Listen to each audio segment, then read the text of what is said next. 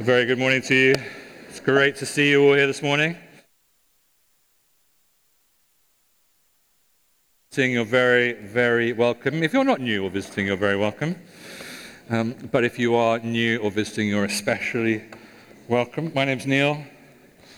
I am married to Kate, and together we attempt to lead this church. Yeah, it is. Yeah, good attempt. Thank you. You're very kind.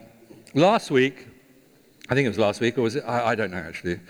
Sometime in the past few days, saw the beginning of Lent, and Lent is traditionally those 40 days from Ash Wednesday through to Maundy Thursday, where Jesus fasts for 40 days. He's led by the Spirit of God into the wilderness. And it really marks the beginning of his public ministry. And as we said a couple of weeks ago, if you were here a couple of weeks ago, as well as being a traditional period of fasting, Lent is also a kind of journey. In much the same way, Advent, we're very familiar with Advent. Advent is this journey towards the first coming of Christ, and indeed actually looking ahead to his second coming. So too, Lent is a journey towards Easter. It's a journey towards the cross. It's a journey towards the hope of the resurrection that comes beyond. And so over the next few Sundays, we're going to be journeying together through Lent and towards Easter and towards the cross and the resurrection of Jesus. And as we journey through the scriptures, one of the things that you notice if you're reading the scriptures as you're journeying through the scriptures is that we come across themes of justice all of the time. And as you know, if you've been around here for any length of time, we've been doing a series on justice since I think we started back after lockdown in September. And that really is our focus, and we're giving our attention to that. And so as we journey through Lent, we want to do the same thing. And so over the next few Sundays, we're going to be looking at several of these threads of justice running through the scriptures. And we're going to be doing that by drawing from and following alongside the Archbishop of Canterbury's book for Lent this year, which is called Embracing Justice. It's by someone called Isabel Hamley. I think some of you are reading that. Some of you are doing that, I think, in your small groups. And what we're going to do is together we're going to look at some of the themes that come up in that book, starting this morning with justice in the creation accounts from Genesis, and then we'll take a look at justice as freedom from Exodus. Then we'll look at justice as a community, from some of those weird Old Testament laws like Sabbath and sabbatical and Jubilee, which actually, it turns out, aren't that weird after all. We'll look at justice as being incarnational from the Gospels. We'll look at justice as reshaping power in the shape of the cross, and then justice in the light of the resurrection. We may run out over a little bit beyond. I don't think there's that many weeks in Lent actually, but we'll work it out. And hopefully, all of these things together, as we look at it over the next however many weeks it is, they'll weave together this kind of tapestry. That's the plan. A tapestry, if you like, that will kind of show us how God, and demonstrate how God longs to work with humanity to bring justice and wholeness and salvation to individuals, to communities, and indeed to the whole world. And so this morning, we are going to start at the very beginning, which, when we're looking at themes of justice, seems like a very good place to start. So if you've got a Bible, turn with me to Genesis chapter 1. I'm going to read the whole thing. I know it's really, really familiar, but I just think it's really good for us to read great swathes of the scriptures. So this is Genesis chapter 1. In the beginning, God created the heavens and the earth. Now the earth was without shape and empty, and darkness was over the surface of the watery deep. But the Spirit of God was moving over the surface of the water. God said, "Let there be light," and there was light. And God saw that the light was good.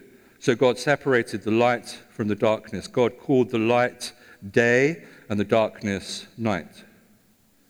There was evening and there was morning, marking the first day. God said, let there be an expanse in the midst of the waters, and let it separate water from water. So God made the expanse and separated the water under the expanse from the water above it. It was so. God called the expanse sky. There was evening and there was morning, the second day. God said, let the water under the sky be gathered to one place, and let dry ground appear. It was so. God called the dry ground land, and the gathered water he called seas. God saw that it was good. God said, let the land produce vegetation, plants yielding seed, and trees on the land bearing fruit with seed in it according to their kinds. It was so. The land produced vegetation, plants yielding seeds according to their kinds, and trees bearing fruit with seed in it according to their kinds. God saw that it was good. There was evening and there was morning, a third day. God said, let there be lights in the expanse of the sky to separate the day from the night, and let them be signs to indicate seasons and days and years, and let them serve as lights in the expanse of the sky to give light on the earth. It was so. God made two great lights, the greater light to rule over the day and the lesser light to rule over the night. He made the stars also. God placed the lights in the expanse of the sky to shine on the earth, to preside over the day and the night, and to separate the light from the darkness. God saw that it was good. There was evening and there was morning, a fourth day. God said, let the waters swarm with swarms of living creatures, and let birds fly above the earth across the expanse of the sky. God created the great sea creatures and every living and moving thing with which the waters swarmed according to their kinds, and every winged bird according to its kind. God saw that it was good. God blessed them and said, be fruitful and multiply, and fill the water in the seas, and let the birds multiply on the earth. There was evening and there was morning, the fifth day. God said, let the land produce living creatures according to their kind, cattle, creeping things, and wild animals, each according to its kind. And it was so. God made the wild animals according to their kinds, the cattle according to their kinds, and all the creatures that creep along the ground according to their kinds. God saw that it was good. Then God said, let us make humankind in our image, after our likeness, so they may rule over the fish of the sea and the birds over the air, over the cattle and over all the earth, and over all the creatures that move on the earth.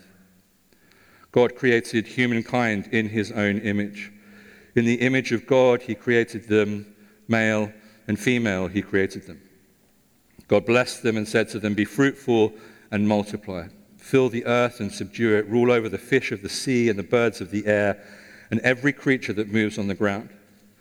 Then God said, I give you every seed-bearing plant on the face of the entire earth, and every tree that has fruit with seed in it. They will be yours for food. And to all the animals of the earth, and to every bird of the air, and to all the creatures that move on the ground, everything that has living breath in it, I give every green plant for food. It was so. God saw all that he had made, and it was very good. There was evening and there was morning, the sixth day. Let's just pray. Father, we thank you for the scriptures. We thank you for your presence here with us this morning. We ask that your Spirit would come and you would unpack the scriptures to us. That your Spirit would come, open the eyes of our heart to the things that you are wanting to say to us this morning. In Jesus' name, amen. If we're wanting to explore the nature of justice that's kind of reflected through the narrative arc of the scriptures, which is what we're going to be doing over the next few weeks, we really do need to start at the very beginning and go back to the story of creation, because justice is anchored in the very fabric of creation. And far from being sort of some bolt-on, that comes sort of further down the track, these creation narratives fundamentally, I believe, reflect God's heart for justice and reveal that the unchanging, deep nature of God, of who God is that God is a God of justice. And there's something in these early chapters of Genesis, and yeah, they're really, really familiar. They're terribly familiar, and they're probably overly familiar and so on. But there's something in here that tells us far more than a story of how the world came into being. These creation accounts are telling us something really profound about who we are. They're telling us about who we're meant to be. They're telling us who God is, what God is like. And more than that, they're telling us how we fit. You know, it's like a little jigsaw puzzle, how we all fit together, how we're to relate to God, how we're to relate to ourselves, how we're to relate to one another, how we're to relate to the whole world in which we find ourselves. And in short, they really lay the very foundations of everything else that is to come and all that's to unfold from this point on. In essence, these creation accounts, they bring meaning. They give life meaning, even as life itself is coming into being. And the picture that's painted here in Genesis 1 is of this marvelously creative creator God who brings order to the formless, empty darkness and declares everything that has been made as good. And in fact, in verse 31, God sees all that he has made and sees that it is very good. But just as these creation accounts, can bring us life and explain all these sorts of things about how we fit and how we relate to one another and how we relate to God and the world in which we find ourselves, like anything, they can also really easily easily have been distorted and dishonored and wielded not so much as a vision of God's goodness and grace, as a vision of God's kindness and compassion, but as a celebration of God's diversity and difference, of unity and not uniformity. They can, and as I say, they have indeed, they've been wielded as a means, tragically, of oppression, of judgment, and separation. And so these very same accounts that you read in these opening chapters of Genesis that hopefully we will see, I believe, reflect the heart of God for justice right from the very outset, right from the get-go. These same accounts have been used to oppress and silence entire groups of people throughout history. Whether it's been through race-based slavery or claims of women's inferiority and a whole host of other things beside. And so before we can kind of move on into the weeks ahead and explore other strands of justice expressed and articulated through the scriptures, we really need to lay and be sure of our foundations. So let's take a look. Verse 26 says this, "Then God said, 'Let us make humankind in our image, after our likeness.'"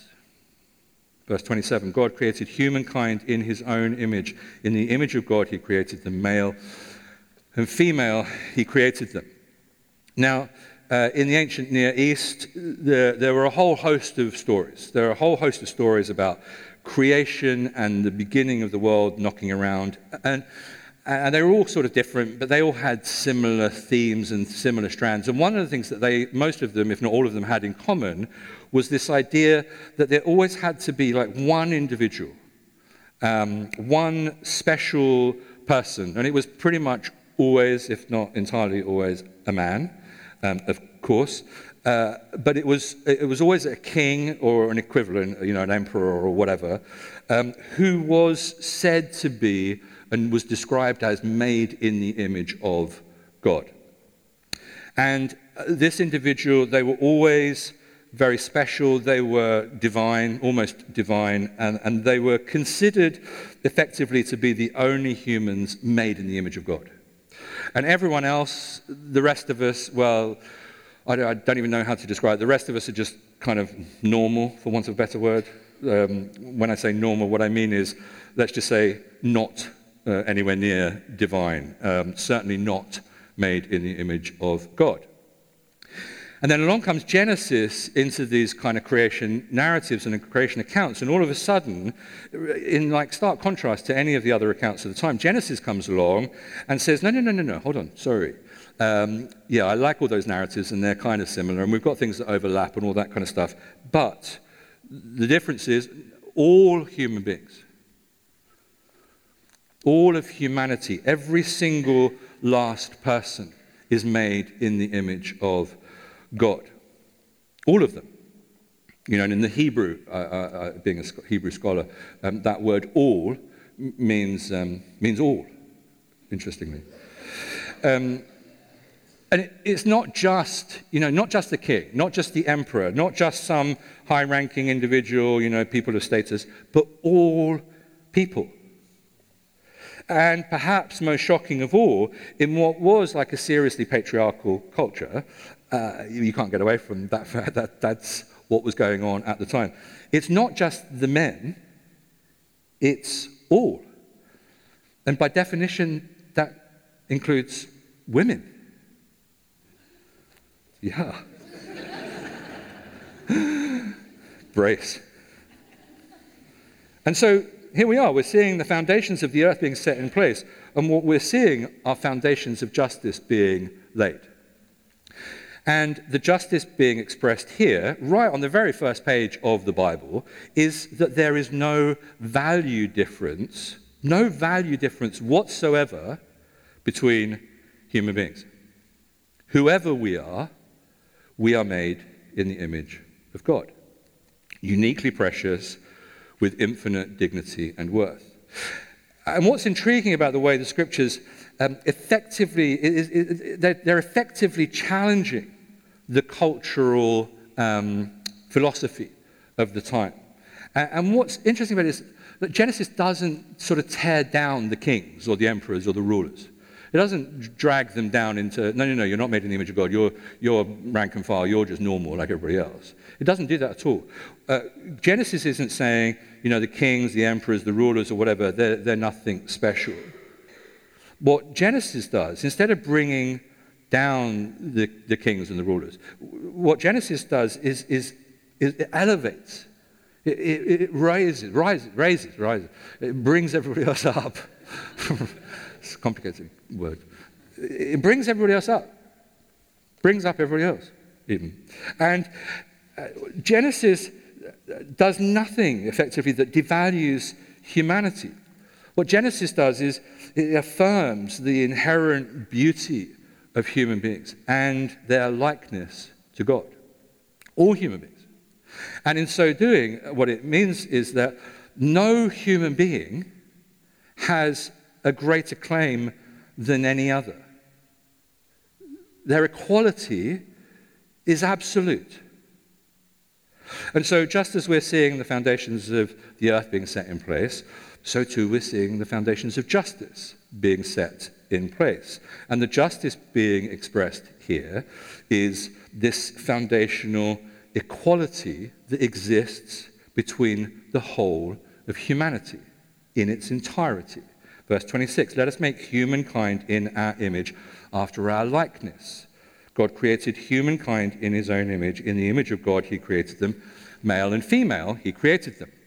And according to Isabel Hamley in her book, she's saying that the use of the language of male and female is like a way of embracing the whole of humanity.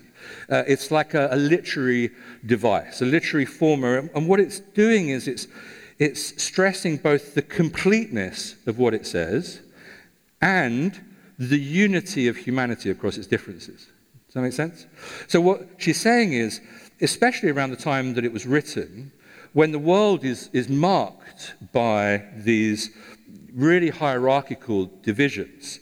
It was a world of slaves and masters. It was a world of victors and conquered. It was a world defined by patriarchy. This idea is revolutionary. The sad fact, however, is that I'm not entirely sure how much society has changed. We're still riddled with hierarchical divisions. And I'm pretty sure that we haven't got our heads around the basic premise outlined in Genesis 1, that we are all made in the image of God. And so perhaps even today, if we take time to actually digest what this is saying, perhaps Genesis 1 remains as challenging and as subversive as it did way back then. And again, as Isabel Hamley writes, perhaps the depth and extent of that challenge can be seen through the way that many cultures throughout the years have tried to redefine it or ignore it, or propose sort of reinterpretations that diminish the strength of this idea that we're made in the image of God. And so, for example, despite the proclamation of radical equality that we're seeing, I think, clearly articulated here in Genesis 1, women have been considered for centuries, even to this day, inferior. In many cultures and many contexts that claim to have Christianity and the Hebrew Scriptures as the basis of their faith. People of color have been treated in unimaginable ways, again, even to this very day, that deny their essential equality, dignity, and worth. And it continues to happen even on our watch. And the church still struggles to treat women equally. The church still struggles to treat those who are black, Asian, minority, ethnic equally. And we're now doing exactly the same, in my humble opinion, to the LGBTQIA community.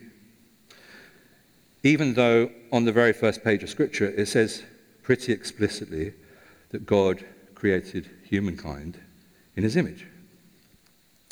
And I don't know, it's a bit like we've morphed ourselves into some Orwellian world. It's like we've all become Napoleon from Animal Farm, who changes the final rule of all animals are equal to all animals are equal, but some animals are more equal than others. God created humankind in his own image, but some of us, because it will always be some of us, are more valuable than others. Some of us are more acceptable than others. Some of us just fill in the blank. There's something incredible about our seemingly infinite capacity for self-deception and selective interpretation when it comes to the Scriptures. Genesis declares that all humanity is made in God's image. Full stop.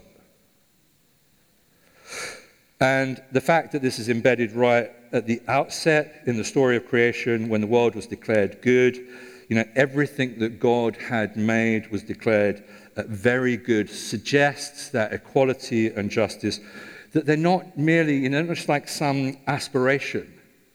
They're like a foundational baseline, treating every other human being as made in the image of God and therefore fundamentally worthy of respect, dignity, and equality is the very, very minimum. It's the starting point in all of our human relationships. And this foundational and fundamental baseline is then threaded through any other talk of justice from the Scriptures. And so we can't really speak of justice unless it's anchored in the very nature of God revealed in creation. And again, as Isabel Hamley suggests, we cannot speak of justice unless we engage seriously with the fact that every single human being, however objectionable, however unpleasant, however strange, however offensive, however uncomfortable or different they may be or appear to be, every single one is made in the image of God. Every single human being, regardless of age, physical characteristics, abilities, choices, personalities, beliefs, contributions, gender, dare I say it, sexual orientation, gender identity, race, religion, creed, and on and on and on, is made in the image of God. And so, as this is the starting place of the Scriptures, surely this has to be our starting place. Surely this has to be our foundation for any ongoing conversation about justice, that every single one of us, and perhaps of equal importance, every single person we come across, every single person we encounter, every single person we hear being spoken of, who may seem and appear to us to be unbelievably different to us, that all of us have been made in the image of God. And the reason that this matters, the reason that this, I believe, is right here on the opening pages of the Scriptures, is because it fundamentally changes everything. Like, it's a serious game changer. From the way that we see God, to the way that we see ourselves, and very importantly, to the way that we see others and one another, in whatever way that might make us feel anxious or insecure or threatened or intimidated or whatever it may be, all the way through to the way in which we see the world in which we live. Seeing everything and everyone, first and foremost, as made in the image of God changes everything. And not only will that transform the way that we interact with one another, it also transforms the way that we think about justice. That goes way beyond us thinking about justice like as a commodity, as if justice were just about things like economics or meeting needs. It changes things so that we see justice as when we see people as first and foremost made in the image of God, justice becomes about things like dignity and worth and freedom and respect and recognition and empowerment and participation and decision-making and bodily and intellectual integrity. And the rest of Scripture really just reflects that sense of infinite worth, the infinite worth of the human person made in the image of God, and how this understanding really needs to be the starting place for every conversation, every dialogue, every interaction, every representation. It needs to be at the heart of every relationship, so that when I see you, whoever you may be, however unlike me you may be, however much you may not like me, or this is impossible, but however much I may not like you, above all else, above everything else, above all of our difference or our perceived difference, the very first thing I see when I am in relationship with you is, first and foremost, a unique and precious child of God made in the image of God. And everything else comes out of that fundamental and foundational place of honor and respect. Because when I see you first and foremost as made in the image of God, and I see our similarities first and not our differences, then we can have a really interesting, very curious discussion and conversation about how you are and why you are, and what does that look like and what does that feel like. Verse 26, let us make humankind in our image, after our likeness. Verse 27, God created humankind in his own image. In the image of God he created them, male and female. He created them. And so my invitation to you, perhaps this week, perhaps over the coming weeks, is that we should take some time to invite the Spirit of God into our ways of seeing the other, into our ways of seeing one another. Have you ever been to the opticians and had your eyes tested? And they put that kind of, I don't know if they still do it, it's been ages, but that clunky thing over your eyes, that frame thing. And then they whack in those lenses and they twiddle them and they flip them around and go, better, worse, which one, better, worse, they cover one eye and they flip lenses so that we can see more clearly. This week, as we encounter one another, let's ask the Spirit of God to be that frame over our eyes, over our ways of seeing, so that in his goodness and grace, the Spirit of God will just keep fiddling with the lenses until we actually start seeing straight, that we actually start seeing clearly. This week, my invitation to you, to all of us, to me, is before anything else, let's see every other person that we meet, every other person we encounter, every other person we hear being talked about, first and foremost as made in the image of God. And as we do that, let's celebrate them. Let's celebrate the fact that the person in front of us, is made in the image of God. And let's celebrate that shared moment of encounter as together we enjoy our shared dignity and our shared humanity, and the commonality that we share in that we are both made in the image of God. Why don't you stand?